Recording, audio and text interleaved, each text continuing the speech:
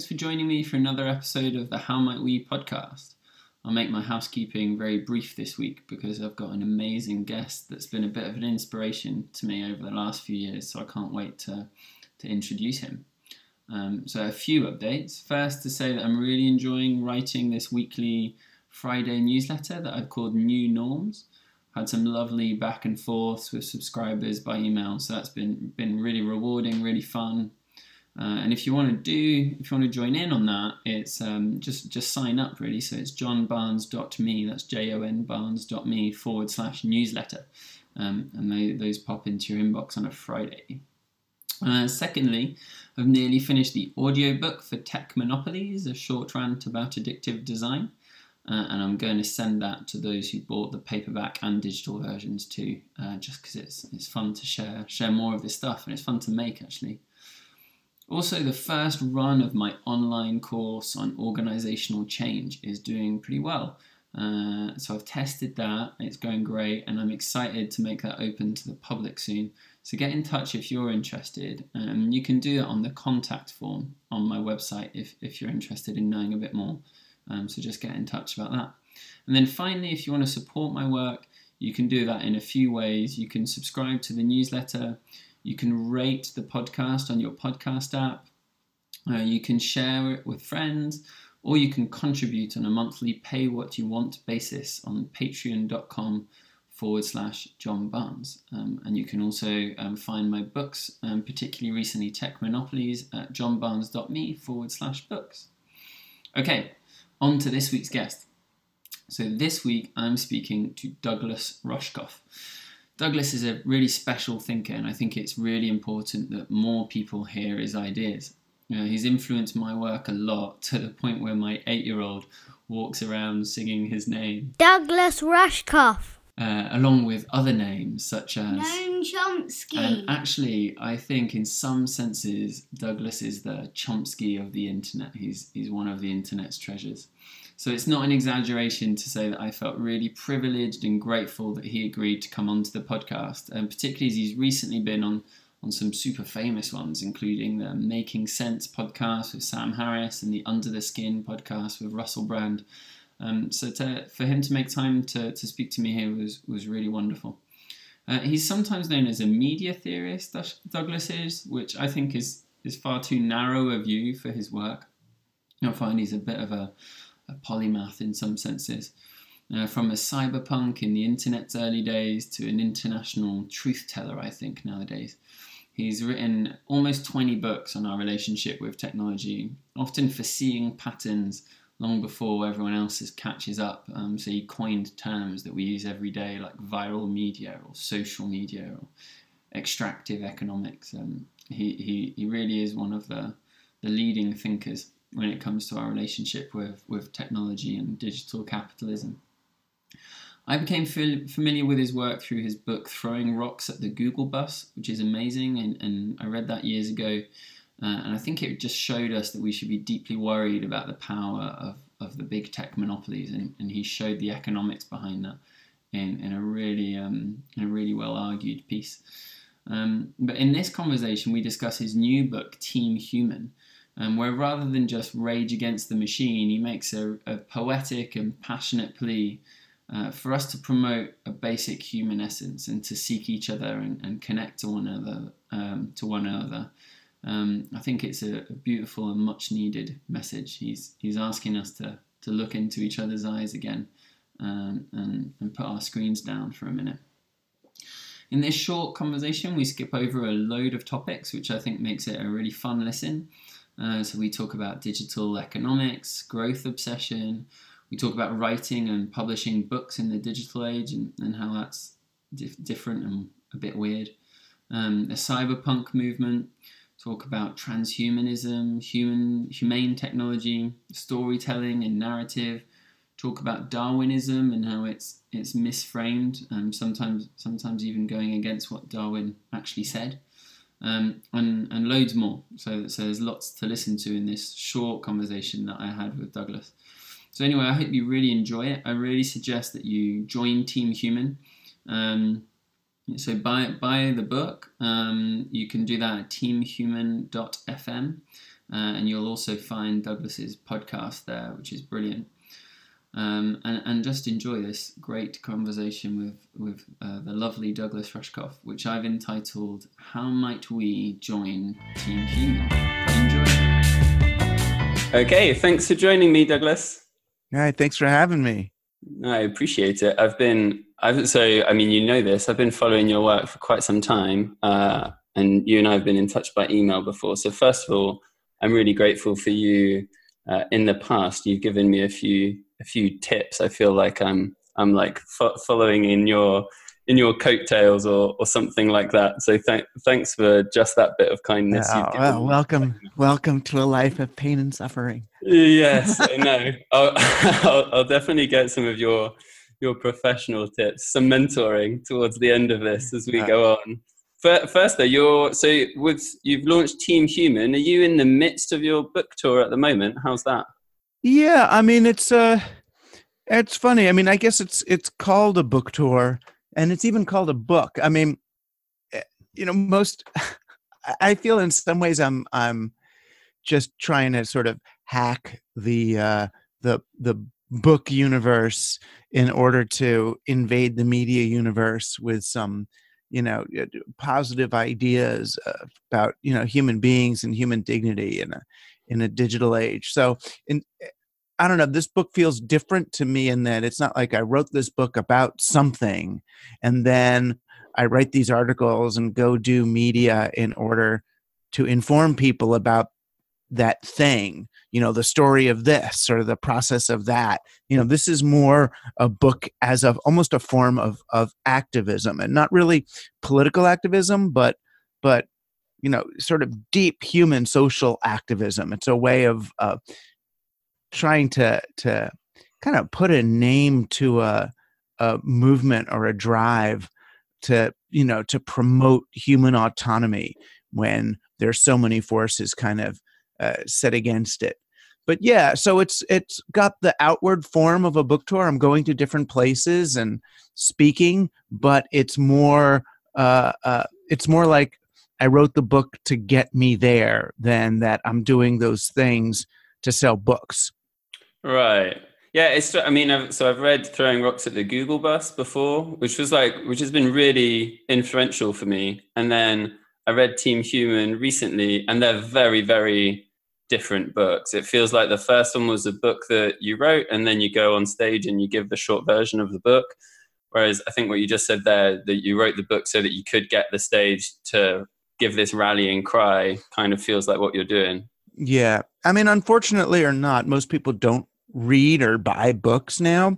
So even though, I mean, Team Human's like by far my best book. In some ways, it's the only real book I've written other than maybe Program or Be Programmed, where it's a book where the experience of reading the book, it conveys the sort of the essential message rather than the facts in the book. This is a book, I mean, there's references, but it's not like a book with like footnotes on this or that. It's this experience. So I'm a little sad that more people aren't going to have that experience because they just think, oh, it's another book.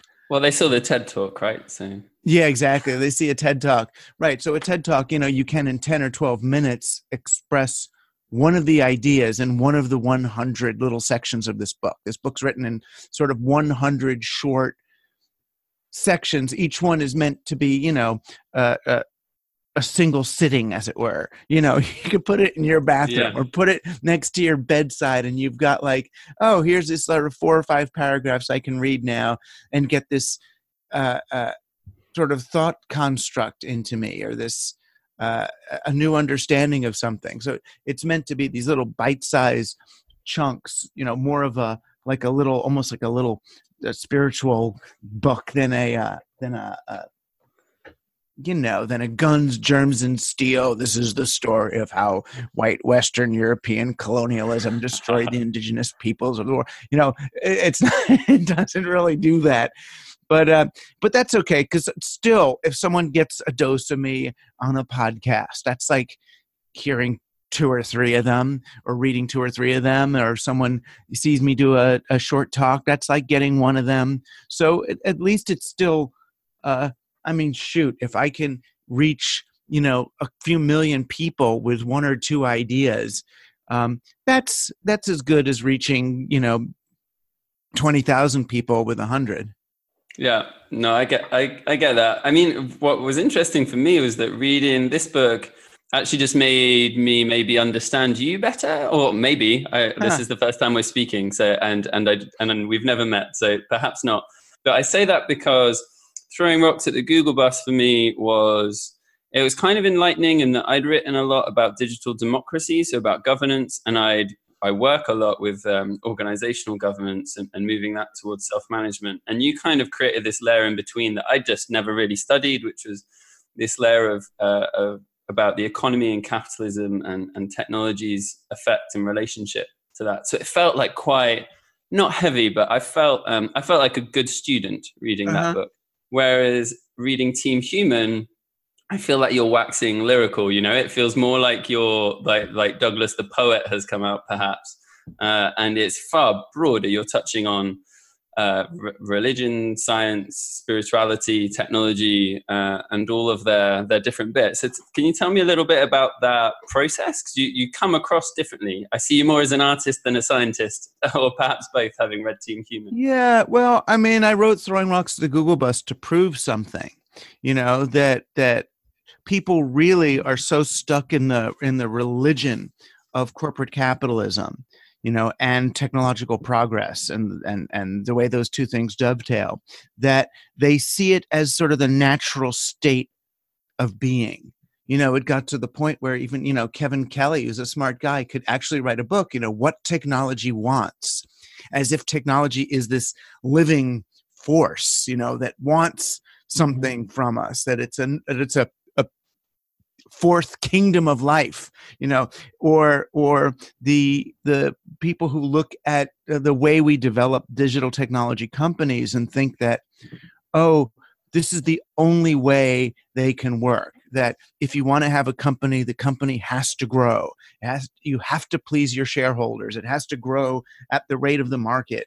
And I really needed to show people that, the corporation and central currency and stocks and derivatives, that these were all inventions of human beings, that they weren't even invented to promote prosperity or to help business. They were invented by a very, very small group of people who were looking at how to game the system, at how to extract money from real businesses, not provide money to them, or how to extract value from people.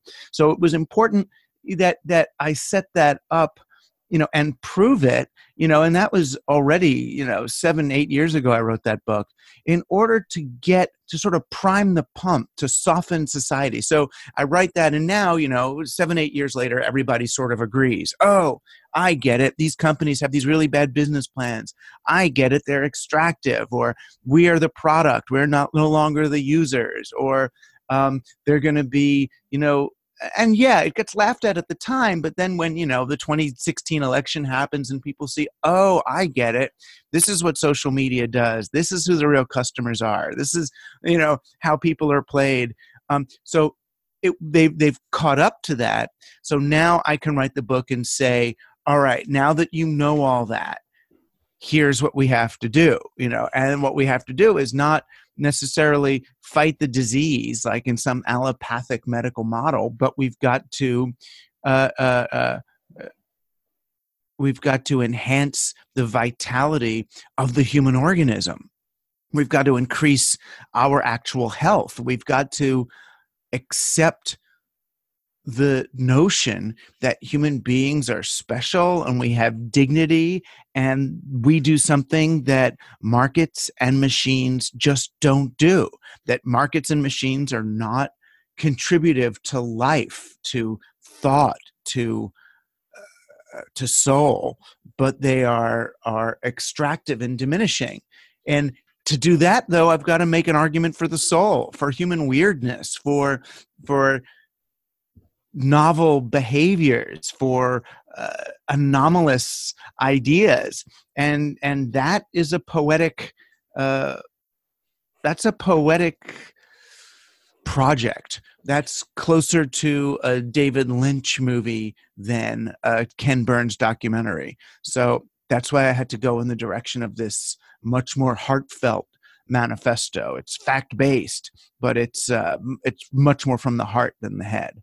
Yeah, there's a lot more of the beat movement in you than that side, maybe. I feel like you just basically gave a great agenda for a lot of the things I want to talk to you about. First of all, one of the things you made me think there is, I mean, first of all, it sounds like Team Human as a manifesto is a timing thing, because like you said, you needed to prove that this was a problem so that people would listen to a rallying cry.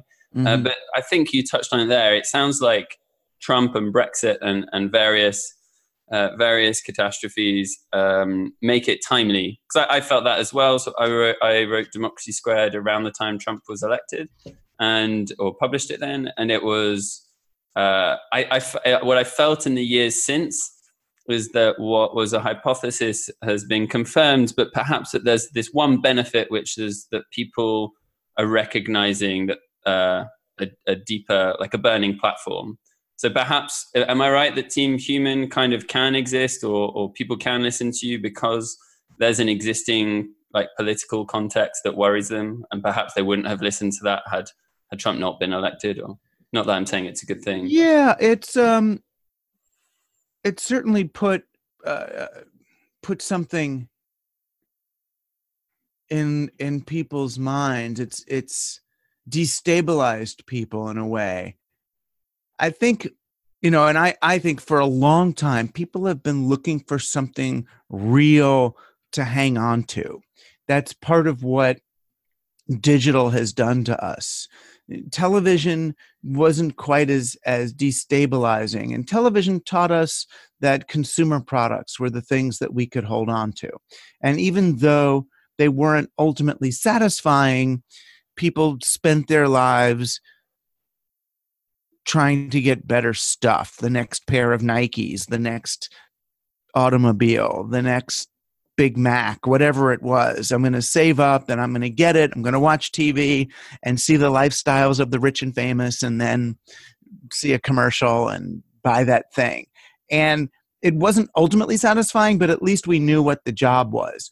And digital, well, because it's transparent, it's just pretty obvious that the commercial wants you to buy the thing in the commercial. Yeah, I mean, and whether and even though it wasn't genuinely satisfying on a soul level, the economy was such from post World War II until really the 1970s or so. The economy was growing in a way that allowed people at least to feel like we're getting closer to some magical thing, to some moment of satisfaction. And digital really broke that apart in terms of both, what it did to the economy and what it did to as a media environment. It was destabilizing. There's all these different instances of ourselves operating simultaneously. It's collapsed time in a way, putting everything into this perpetual now. That's what I wrote about in Present Shock.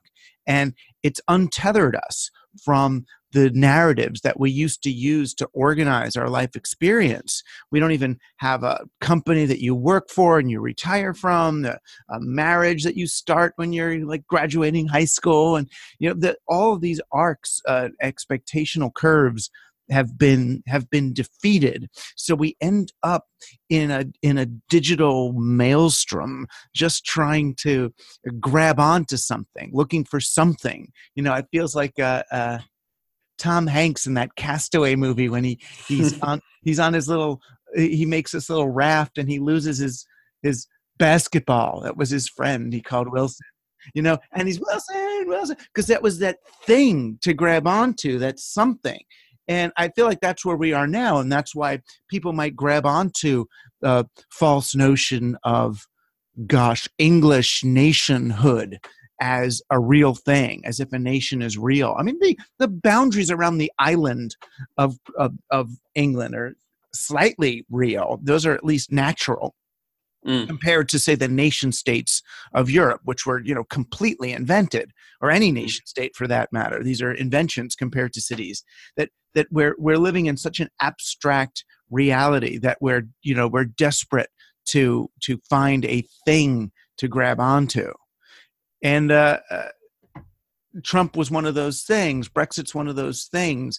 And what I'm trying to say is, look, those are fake things. What's real is your experience. Human beings are real. The organismic relationship between people is real. We've been buying this false mythology of evolution as some competitive battle for survival between the fittest individuals. And that's just not true. It's not even what Darwin said. He's been bastardized by the neoliberals and the libertarians to support their competitive framework, where Darwin was really saying, no, look, species survive when they're able to collaborate, that evolution is the story of increasingly more complex ways of collaborating and communicating, that we are social creatures, and that now that we are desocializing ourselves with digital technology and capitalism, we are losing any kind of power that we might have. That's interesting. So that question on evolution is actually one I wanted to directly ask you. I've not been back to I've not read Darwin's original words, so perhaps you can help me with this. But it does seem to me like the narrative of survival of the fittest is a story, and that you can take the underlying science and create a different story from it. You know, as an example, evolution is a set of experiments that we run together, and we promote the most likely one to succeed for the species or something. You know, that it can be a story. You can tell a competitive story, or you can tell a collaborative one, but it's essentially just the reading of it that makes it such. Well, yes and no, except the actual science doesn't the competitive narrative. Right. The actual science, you know, I was taught in school wrong science. I was taught trees compete for sunlight, and the tall trees get the sunlight and crowd out the little trees, who then die in the shade. And it turns out that's not true, that trees in the forest collaborate. As long as it's a real forest with a multiplicity of collaborating and operating species, so you have big trees that get the summer. So the big trees then end up passing their nutrients through the network of mushrooms under the ground to the smaller trees. And then in the winter, when they lose their leaves, the smaller trees that are evergreens pass nutrients through the mushrooms to the bigger trees. And that's how they survive. And it's just example after example after example that adaptations are made in concert with the adaptations of other species, not in competition with them. And if human beings are the most advanced or evolutionarily advanced species, it's really just a testimony to the extent to which we've developed the means to communicate and collaborate with one another. Right, and your kind of message, I think, is that the way maybe capitalism times digital capitalism has worked out is that it's ended up dividing us from one another more than it's brought it together, and that's the kind of call to arms, I think, that you're making. Is that right? Yeah, and it's doing it by design. Now, this is the way consumerism worked, of course, because people who are alienated from one another buy more stuff. There was there was a belief that it would be good for business if people were doing things with each other, but you buy one deck of cards and then you just play cards with it with another person, and then you're wasting all that possible consumer time. So you need everyone to be alone and isolated and constantly buying things that they hope will connect them with other people, but that can't actually do that. Right? The blue jeans commercial says, you buy these blue jeans and you will get laid. They don't want you to get laid, because then you'll stop buying blue jeans because you need to keep being in the stage of wanting to get laid. The satisfaction of that need won't increase Levi's sales. Exactly. And what they learned in developing digital technologies, which are basically brainwashing technologies, is that people are more vulnerable to brainwashing when they're feeling anxious and afraid, when they're not using their neocortex or their frontal lobe, when they're way back in the brainstem, like little reptiles worried for fight or flight. that's when they click on lots of stuff. That's when you can make them believe weird things. So all of our social media networks and platforms are designed by scientists who go to Stanford to learn how to do this in the captology department at Stanford, how to manipulate human beings. And it's led to this an internet that has very efficiently reduced human society to this mob of anxious, atomized individuals. Yeah, and I mean, and furthermore, when you're atomized to the degree where, I mean, being on social media now feels like shouting really loudly into an empty room. So you're just never quite satisfied. I compare it to like the first drag on a cigarette can feel great, and then after that you're just trying to reproduce the feeling that you had from the first drag, and it's never quite the same. It feels like social media is just this infinite cigarette that everyone's smoking and not quite getting what they want from it, so they keep getting more. Right. And just what you were mentioning there about the captology department. So I think are you referring to like the BJ Fogg persuasive technology lab Right. stuff? So with that, I wanted to bring that up as a specific point because I've mentioned it a lot recently in my writing, and I'm curious to hear how this stuff's landing with people mid book tour for you, because for me that is the stuff that really hits people, and I think it's because it feels so concrete that you if you're told that Instagram, Facebook, Twitter, etc. have these dynamics, if someone tells them to you, then you might be more likely to notice them next time. So they feel, in my experience, when I've shared those with people, they felt very real to them. Is that an experience you're having as well, or are people still like, no, it's all fine? I love yes and no. I mean, they get horrified in the moment. They get right, but then they horrified for their get a tweet and they go back to it. Yeah, horrified for their children, and then they'll tweet the thing I've just said, and look and see how many retweets did they get, and then that will, make them feel good or bad about themselves. That's funny. I actually had an experience. Nir Eyal, who wrote that famous book Hooked. I wrote an article, basically like unhappy with that book or its intentions, and I tweeted the article, and he must have a bot which auto liked my tweet.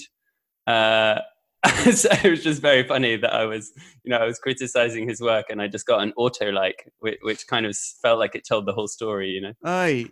That does tell the whole story. I mean, he's the guy that he didn't actually do anything, but he saw that the Snapchat and Instagram and all the social media companies had been reading a book on persuasion that was written by this woman, this academic who had studied the Las Vegas slot machine algorithms.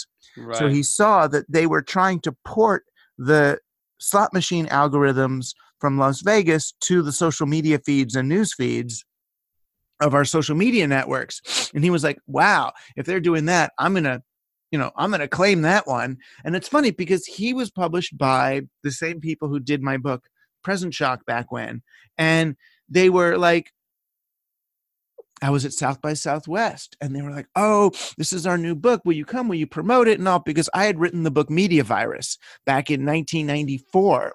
And they saw this, and he does too, as the sort of natural outgrowth of that thought. But contagious viral media was meant, at least when I coined it, as a countercultural phenomenon. Here's the way that the yes men and the counterculture are going to propagate the media space with their new ideas, not here's how we're going to addict the American masses to extractive and exploitative surveillance technologies. Yeah, I mean, the intention matters, right? Because you could easily write Hooked with the same title even, with the intention to help people see what's being done to them. Right. And so the intention is vital. You used the word counterculture there. There's actually something on my notes I wanted to bring up. When I research you a bit online, the term cyberpunk comes up. I wonder, because that's a term I've heard used in various ways, and it seems to me like you were like, was that a scene that you were part of? Like, was that actually a scene? The kind of cyberpunk movement. And I guess I'm saying this, my reading from you is that you were kind of an optimist. You saw the potential for technology to have that kind of activist spirit behind it, and that it's ended up nowhere near what you kind of hoped for it. Maybe you can give me a bit of a reading of that. Well, it's funny. I mean, people think I changed. I don't think I did. I think that the most of the world decided not to go through that window of opportunity, which is sort of sad. I mean, and even at the end of my first book on this sort of cyberpunk possibility, it was a book called Cyberia, spelled Cyberia. And what I did was I argued that there's a movement emerging, mainly from the West Coast of the US. And it involved everything from fantasy role-playing and chaos math to quantum physics and rave dancing and fractal geometry and, yes, the emerging internet. And this was a book I wrote. What year is this? 1992, I wrote it. And it got canceled by Bantam because they thought the internet would be over by 1993 when the book was supposed to come out. So, but then Harper published it in 1994 when it was still a bit early. But what I really said in that book was there's a kind of a battle that's coming up. And it's between the kind of the forces of the sort of counterculture as really articulated by Mondo 2000, which was this early digital psychedelic culture music magazine out of Berkeley in the late 80s and early 90s, and this newcomer called Wired, which was a magazine that was trying to recontextualize the internet and digital as a business story, as, you know, something that you hire scenario planners and bet on, rather than, you know, find a bunch of psychedelic kids and build. You know, so right. So even then, and at the end, I remember this woman Queen Mu, who was the publisher of Mondo 2000 magazine. She'd gotten pretty paranoid at that point because she thought the CIA was following them, and she'd taken too much spider venom. Somebody had said that it led to a paranoid streak. And I remember right before my book came out, she tried to stop it and sue because she didn't like the way her group was portrayed. Even though I thought it was loving, she thought it was they looked too irresponsible because they're all just, you know, doing ketamine and writing articles and stuff. And that was when I realized, I think we're going to lose here, because it's like our side, it's really hard to be that out there, to be that radical and crazed all the time, you know, and the hackers, the young hackers were getting arrested. The Tipper Gore had sort of pushed through the Computer Decency Act, so the net had gotten less wild. Netscape became a public company. AOL bought Time Warner, and it was like, okay, this is going to become business as usual, except on digital steroids. And then the next 20 years, you know, I've still been arguing for the human potentials of these technologies, what we can actually do culturally. And every once in a while, I get optimistic again, like when the dot-com crash happened in the late 90s. I thought, oh, great, the internet fought off this infection and now it can become social again. And I actually coined social media back in like the early 90s as where the internet would go after the dot-com bust. And it went, though, from being social to being surveillance. So they just can't help themselves. They sell to the highest bidder, and then they're forced to pivot away from whatever socially, you know, pro-social function or purpose they may have had, to become this other really awful, extractive, mind-numbing thing. Yeah, and I think you really laid that bear for me? Because I certainly understand the optimism part, and I've typically been very much of that disposal. Now maybe I see it differently. Before, it was a naive part of me that thought the world would be like that, whereas now optimism's become a tool for me, where I'm not saying it's going to be like that. I'm saying that's a possibility if we work towards it. And it definitely might not be like that. But if you don't insert that narrative into all the field of probabilities, there's other narratives that could win, and they're not typically the ones that we want to win necessarily, as we've seen. Right. But it's hard. I mean, I mean, I'm deeply concerned for what's going to happen to our world. I mean, I'm less worried about right now personally about algorithms or whatever than I am about the sort of short-term climate change impacting us. This is a serious moment. Yeah. And do you, when you think like further into the future, it sounds to me like you're not necessarily worried so much about the technology. You're worried that we're already at a stage where society, like the softer side of the world, is lacking, that we've lost our tightness in neighborhoods, that we've lost I think I read something that you'd maybe been attacked or something in New York, and that you'd shared that email with your local neighborhood watch kind of thing, and that they'd more or less been worried that the prices of the property might change because of that, because of you mentioning that kind of thing. Is that? Yeah, that was kind of eye-opening. I mean, what I found out was that these people cared more about the real estate value of their homes than their actual experience of their neighborhood.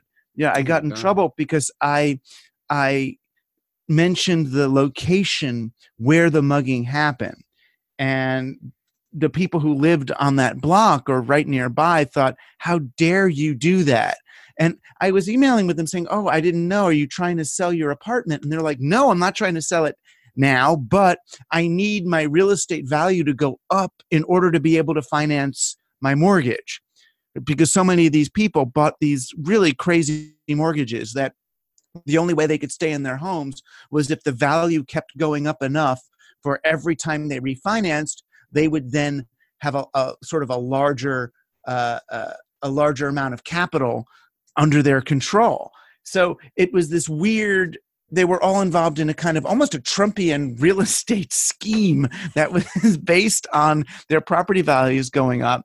And it was more important for the value to go up than the value of their life experience to go up. And that, that's the classic reversal that I'm trying to write about in Team Human 2, where we're looking at metrics and numbers over our actual felt experience of life. Yeah, I think what's the term that you have? That the figure in the ground. That's right. Maybe you can just explain that, because I think that runs through a lot of this stuff. Well, figure in ground is there was actually a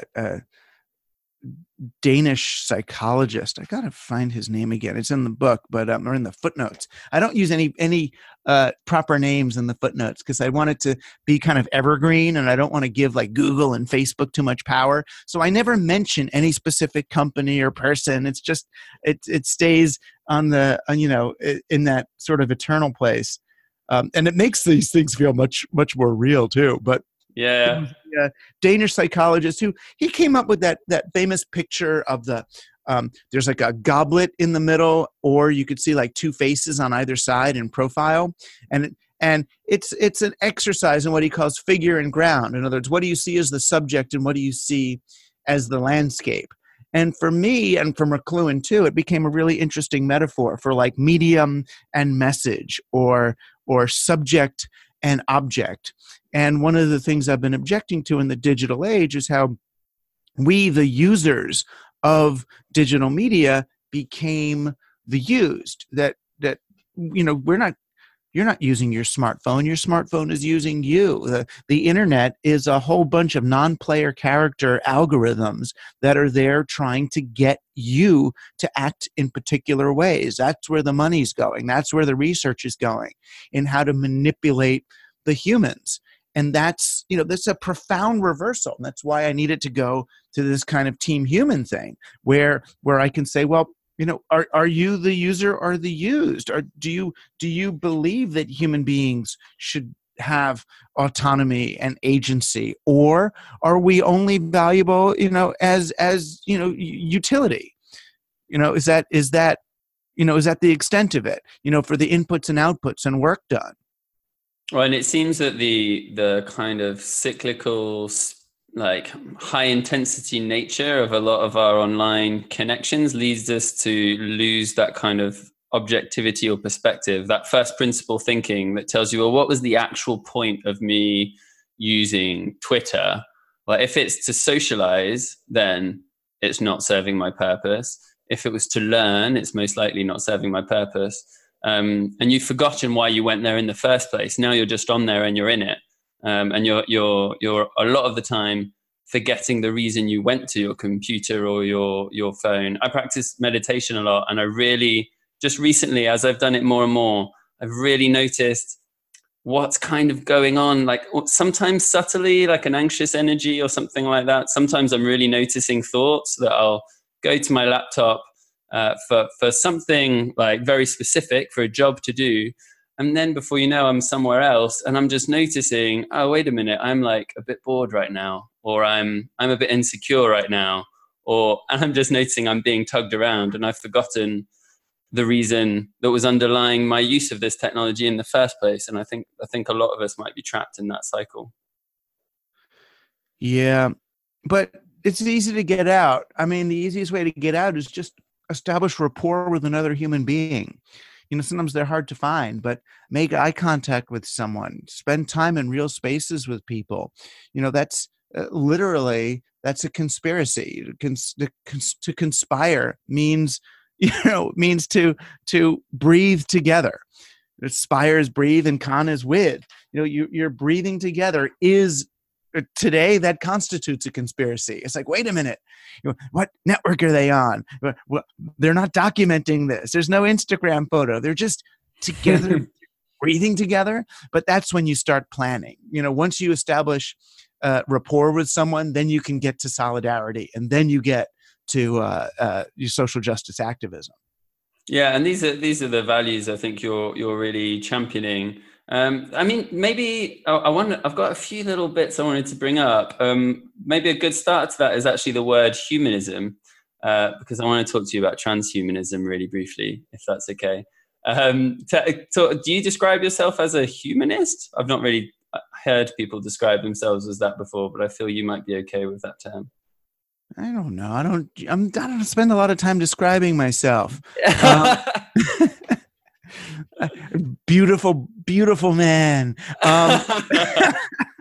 Would you let someone else describe you as a human? I would, yeah. I mean, I was just thinking to describe myself. I had this weird moment. I was thinking, what would Russell Brand say? And that's like beautiful man. I figure, what I mean. He's much better at a person who could describe himself. Because I don't know. Because I say this because you're championing that there is some essential value to being human. I think at the end of your Sam Harris interview, you asked him, "Is this a myth? Am I making this up, or am I championing something that actually exists?" I'm wondering where you've got to on that question. Yeah, I mean, I think it exists. I think it does. So yeah, I mean, a humanist, but not in the sort of the Renaissance era understanding of humans as individuals and humanism and sort of Enlightenment humanism, but humanism as a team sport. So it's sort of a new, or maybe it's even a retrieved medieval understanding of what it means to be human. And what it meant to be human then was to be part of a town. It's that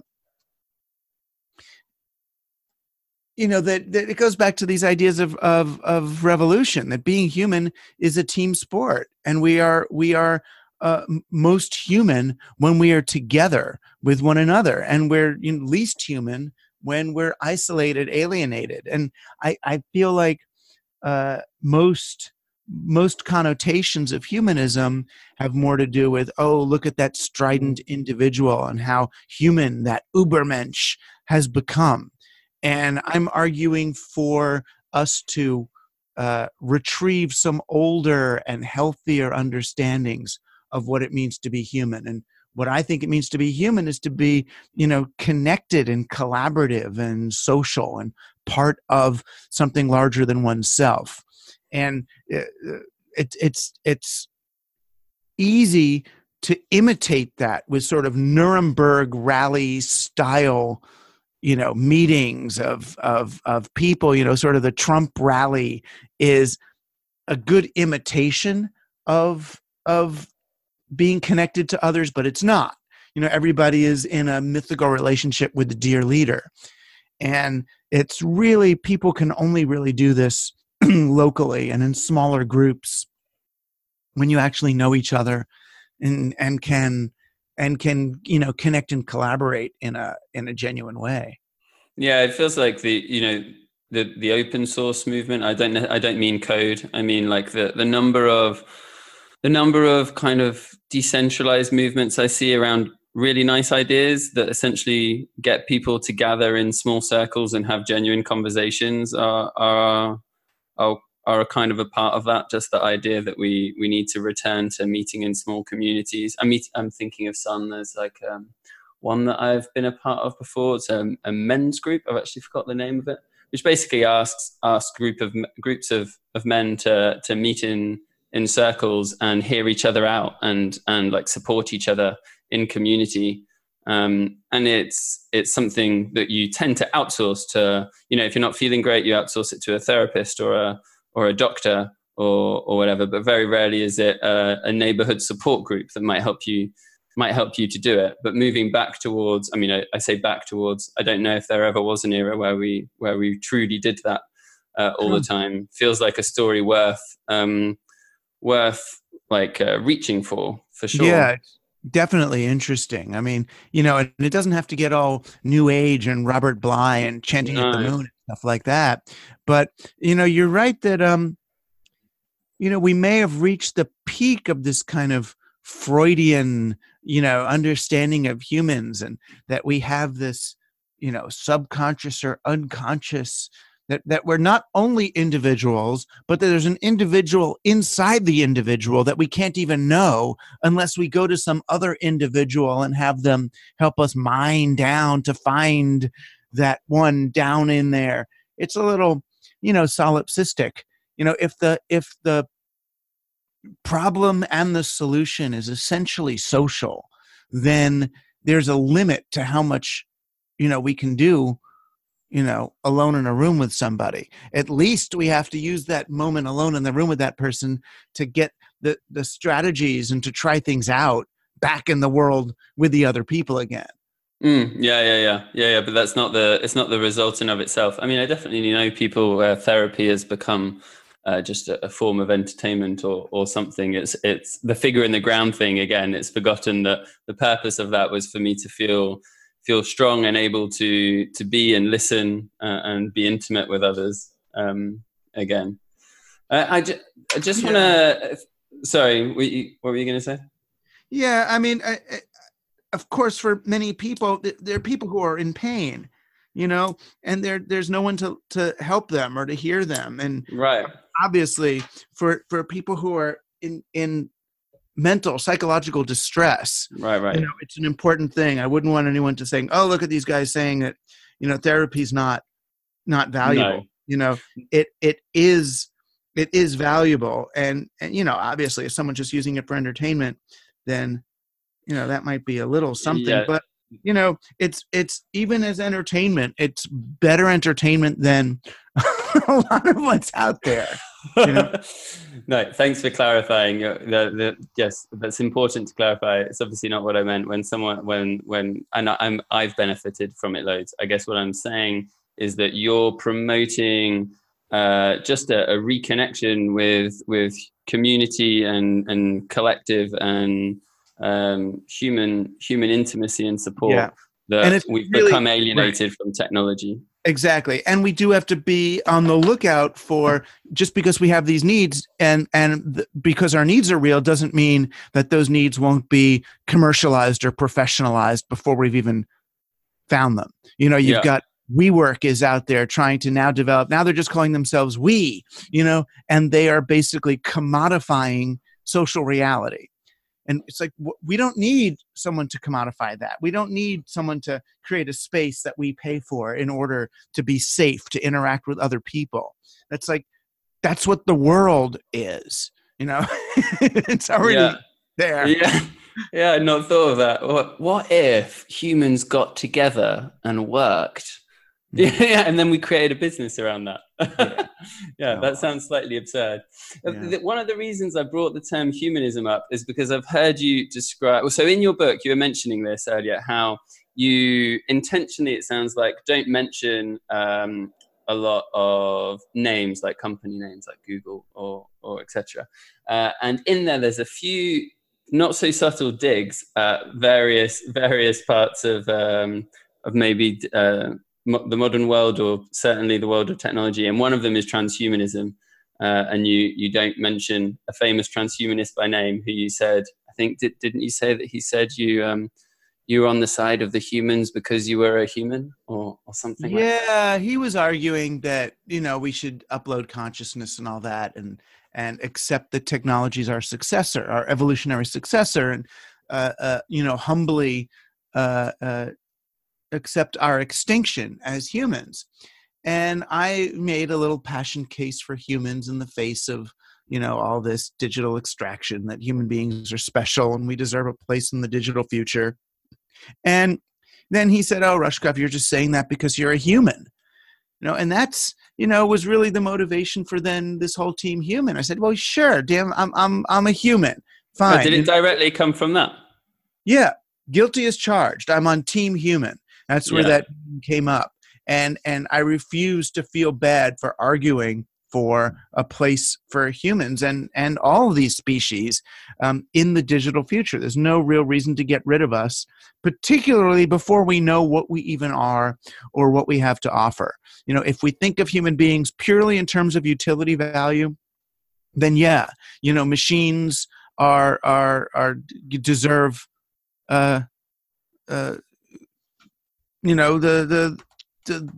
to take over, because they are going to be more efficient. They will have more utility value than us.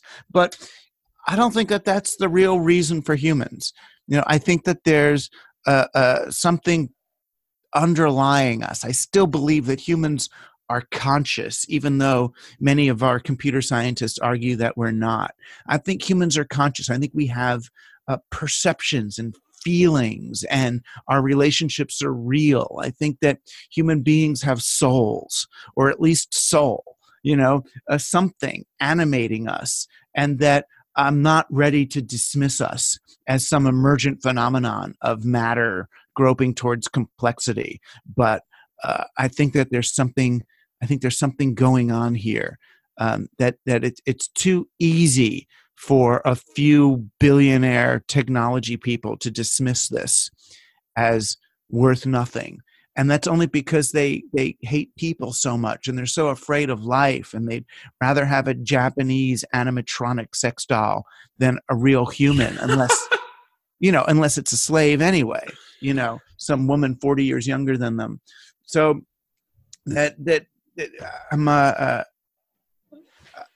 I'm no longer ashamed of arguing that human beings are special, and there's something going on here more than meets the eye. I mean, it's mad that this would seem novel. I guess there's this transhumanism kind of worldview that is like an incredibly materialistic view, like reducing everything to matter and what we know of engineering and science. I know I went to I saw a talk at a business school recently, and the lecturer was quite scared of it. She actually said that she felt transhumanism was the underlying belief system that was driving most technology companies. I'm not near enough to those big companies to know whether that's the case or not. But is this like something that you really see, that it's a real movement towards kind of promoting and seeing the world in that way? Yeah, well, I mean, it's their answer to climate change. It's their answer to narrative. To everything.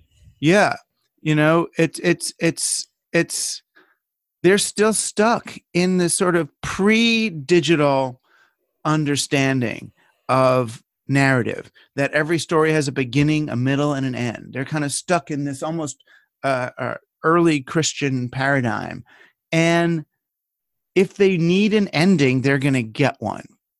Right. And I'm trying to say, no, we don't necessarily need an ending. We can keep on going. We could make this more like a fantasy role-playing game where the object of the game is to keep the game going, not to win the game.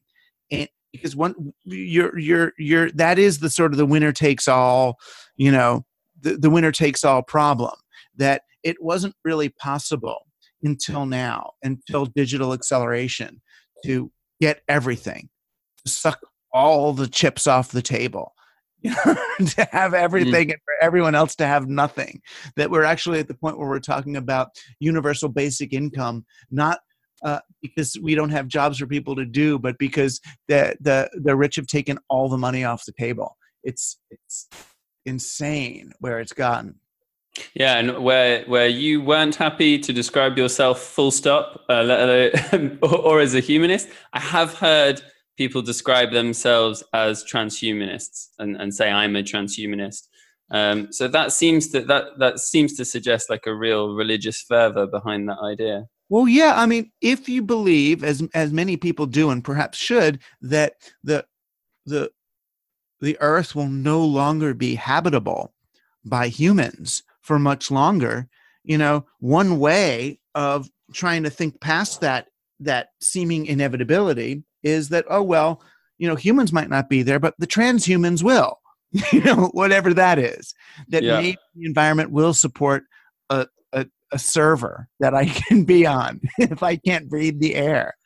Oh my God, it can't get more Matrix than seeing that future. I want to just pick up on a couple of other of those kind of references you make in Team Humans. There's the transhumanist one, which we've just covered. Then you also have one chapter entitled Renaissance Now, which I'm guessing was a reference to Steven Pinker's Enlightenment Now. Is that correct? No. I mean, okay. No, Renaissance Now is Okay. I came up with in 1989 or 90 when I was first on The Well. And I started a topic on The Well, which was an online bulletin board of kind of left coast people. And it was called Renaissance Now. And I was asking whether or not we are in the beginnings of a new Renaissance, as profound as the Renaissance of the 1300s.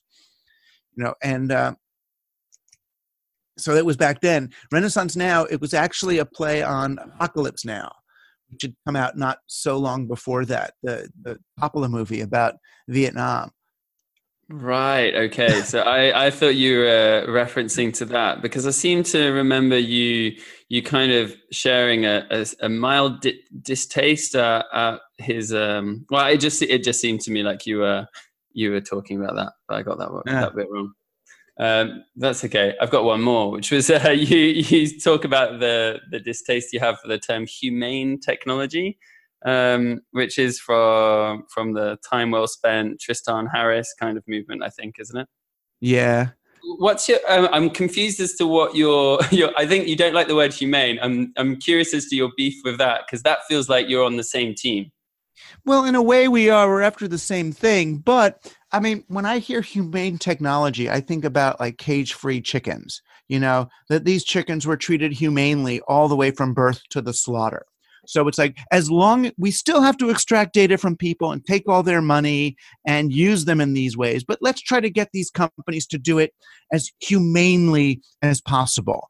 The whole orientation of humane technology is about is from the perspective of the technology. How is the technology treating the humans? The humans are the passive. The passive player. We are the objects, not the subjects of the story. And that's not the appropriate orientation. What do you want to do with technology? Not what are you going to let technology do to you? Right. So it feels to me like it's the branding or framing of that issue, particularly that's Yeah, but the reason why it's framed that way is because they're looking for little regulatory tweaks. I just interviewed Roger McNamee the other night, who's, one of the founders of the Center for Humane Technology, or the guy who paid for it, I guess. And, he's talking about these tiny incremental policy changes that won't even work. Oh, let's make a law that makes it illegal for them to use your data. It's like, all right, good luck with that. Let me just tell people that these platforms are stupid and not to use them. What's the point? What's, what, they're still invested. They are still invested in the companies that they say they want to reform. So their idea is, how do we reform these companies and still make a shitload of money? You know what I mean? That you can't. They're trying to figure out a compromise that will still allow these companies to grow at the rate required by the market, so their share prices go up. And that's they're not recognizing the underlying operating system. Yeah, so it seems to me that what you're trying to do, if I'm right, is my sense is that there's two layers to your approach, or your solution at least, which is to look at the underlying operating system, you call it, or the mechanisms behind, however deep that tends to go, because it seems that capitalism itself is a big chunk of that. And then one step deeper for you is culture in general, and I think you seem to approach that by really talking about narratives and promoting different narratives to the extractive one that is kind of dominant. Yeah, I mean, I'm happy for people to change the laws and do policy, and I love AOC here in the US. This is all good, but I guess it's not my own focus, and I feel like policy is always kind of following culture rather than leading it. Yeah, so it's reactionary there. Yeah, and it's like, okay, so then finally they get around to making a rule, because these companies are so good at getting around the rules. I mean, for I love the right to privacy and the anti-cookies and all that of Europe and England, whatever, the rules that they made. But now what did that finally amount to is people click on something saying, are you willing to give away all your rights? And it's like, yes, fine. Because if I don't click on this, I'm not going to get to see the thing that I want to see this minute. So what did that really accomplish? Just added a click, really. Yeah, it added a click. that's the short of it. So maybe I'm aware of your time. A way to finish is, what are some ideas that you would like to champion? What are some, if we've said plenty about the things that you're speaking against, what are some people you'd like to cheerlead and you'd like to promote? It could be movements or organizations, whatever. I mean, all the stuff we've actually been talking as much about. It's funny that it doesn't feel like it, though. We've been talking as much about what people can do as what they shouldn't. I'm not big into brands and branded movements and, read this guy or do that thing or join this. I'm much more promoting a kind of local, brandless, anonymous, not anonymous, but not publicized participation. Go to join your school board, see who's in your town, walk around without your face in your phone, make eye contact with people. The steps I'm asking people take are very kind of simple behavioral ones that then trigger a whole lot of other stuff. There's tens of thousands of solutions to our social problems. So I don't want to say, do this one or do that one. I mean, simple guidelines are, we got to change schools. We have to change school. We have to look at school less as a job training, less as a way of externalizing the cost of employee training from corporations to the public sector, and then as a way of teaching people how to engage with other humans.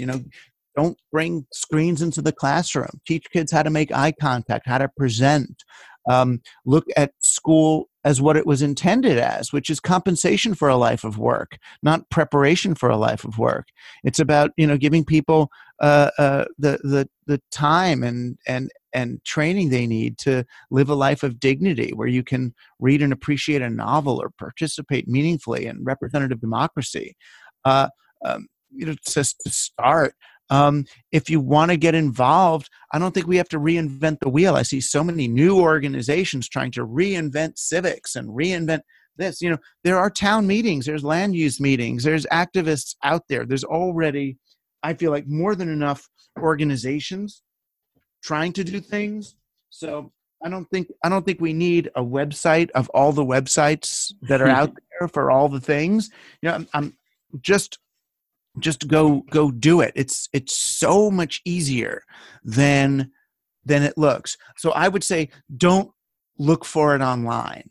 Start. Don't look for something to sign or things to click on. But try to find it in the real world. And the challenge of finding it in the real world is what will create the change. So if you find out that over the last 10 or 20 years, since you've been inside looking at screens, that all the public parks were taken away and turned into strip malls, then it's a matter of, okay, what public space are we going to reclaim? Where is there another human being in my neighborhood who's looking to reestablish some relationships? I mean, I do my Team Human podcast, which is a great thing to listen to. And there's, every person who's been on there is another hero to read, to follow, to get inspiration from. There's a lot of them who are setting up, community groups all over the place. There are Team Human meetups happening where people, listen to the shows together, get their own guests and start their own conversations and look at, what can they do locally. There's in our backyards, IOBI is a way to crowdfund for local reinvestment. There's so many. Just peruse, go to Team Human and look at each guest. Each one is the trailhead to another, major cultural movement. In the UK is in some ways easier than here because you've got all the kind of permaculture people and, the environmental people. You've got the Extinction Rebellion, and here we have the Sunrise Movement. So there's more than ample ways to get involved. It's more a matter of how not to would be almost a bigger challenge at this point. How do you resist engaging with the other real people in your life to do this? I mean, for me, the biggest challenge is how do I get off podcasts and you know what I mean? Because I'm doing now. There's so many. It seems everyone has one. So I'm doing 3 or 4 a day in most cases, and then answering email, and that's how my life has gotten. So for me, it's the challenge is how do I stop and say, okay, I've done enough. I've talked to enough people.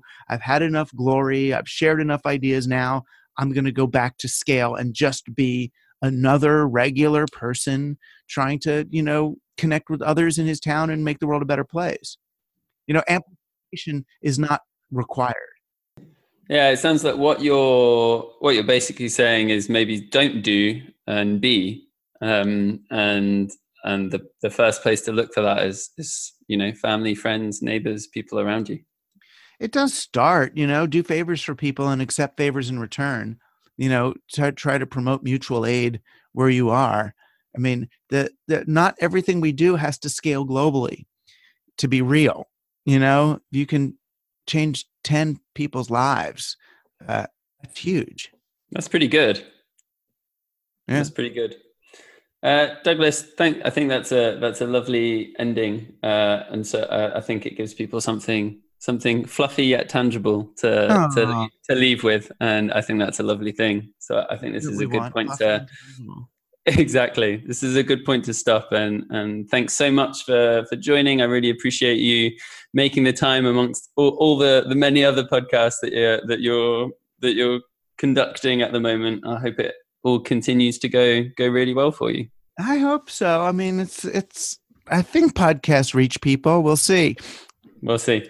Thank you, mate. Cheers. All right. I hope you enjoyed that conversation with Douglas Rushkoff. If you did, please give it a nice star rating on your podcast app. Feel free to join the newsletter, which is johnbarnes.me/newsletter. And you can also subscribe to patreon.com/John Barnes on a monthly pay what you want basis. Also, make sure you buy Douglas's book, Team Human, which you can find at teamhuman.fm. And I look forward to seeing you or hearing from you, or whatever, you hearing from me next time on the How Might We podcast. Thanks and take care.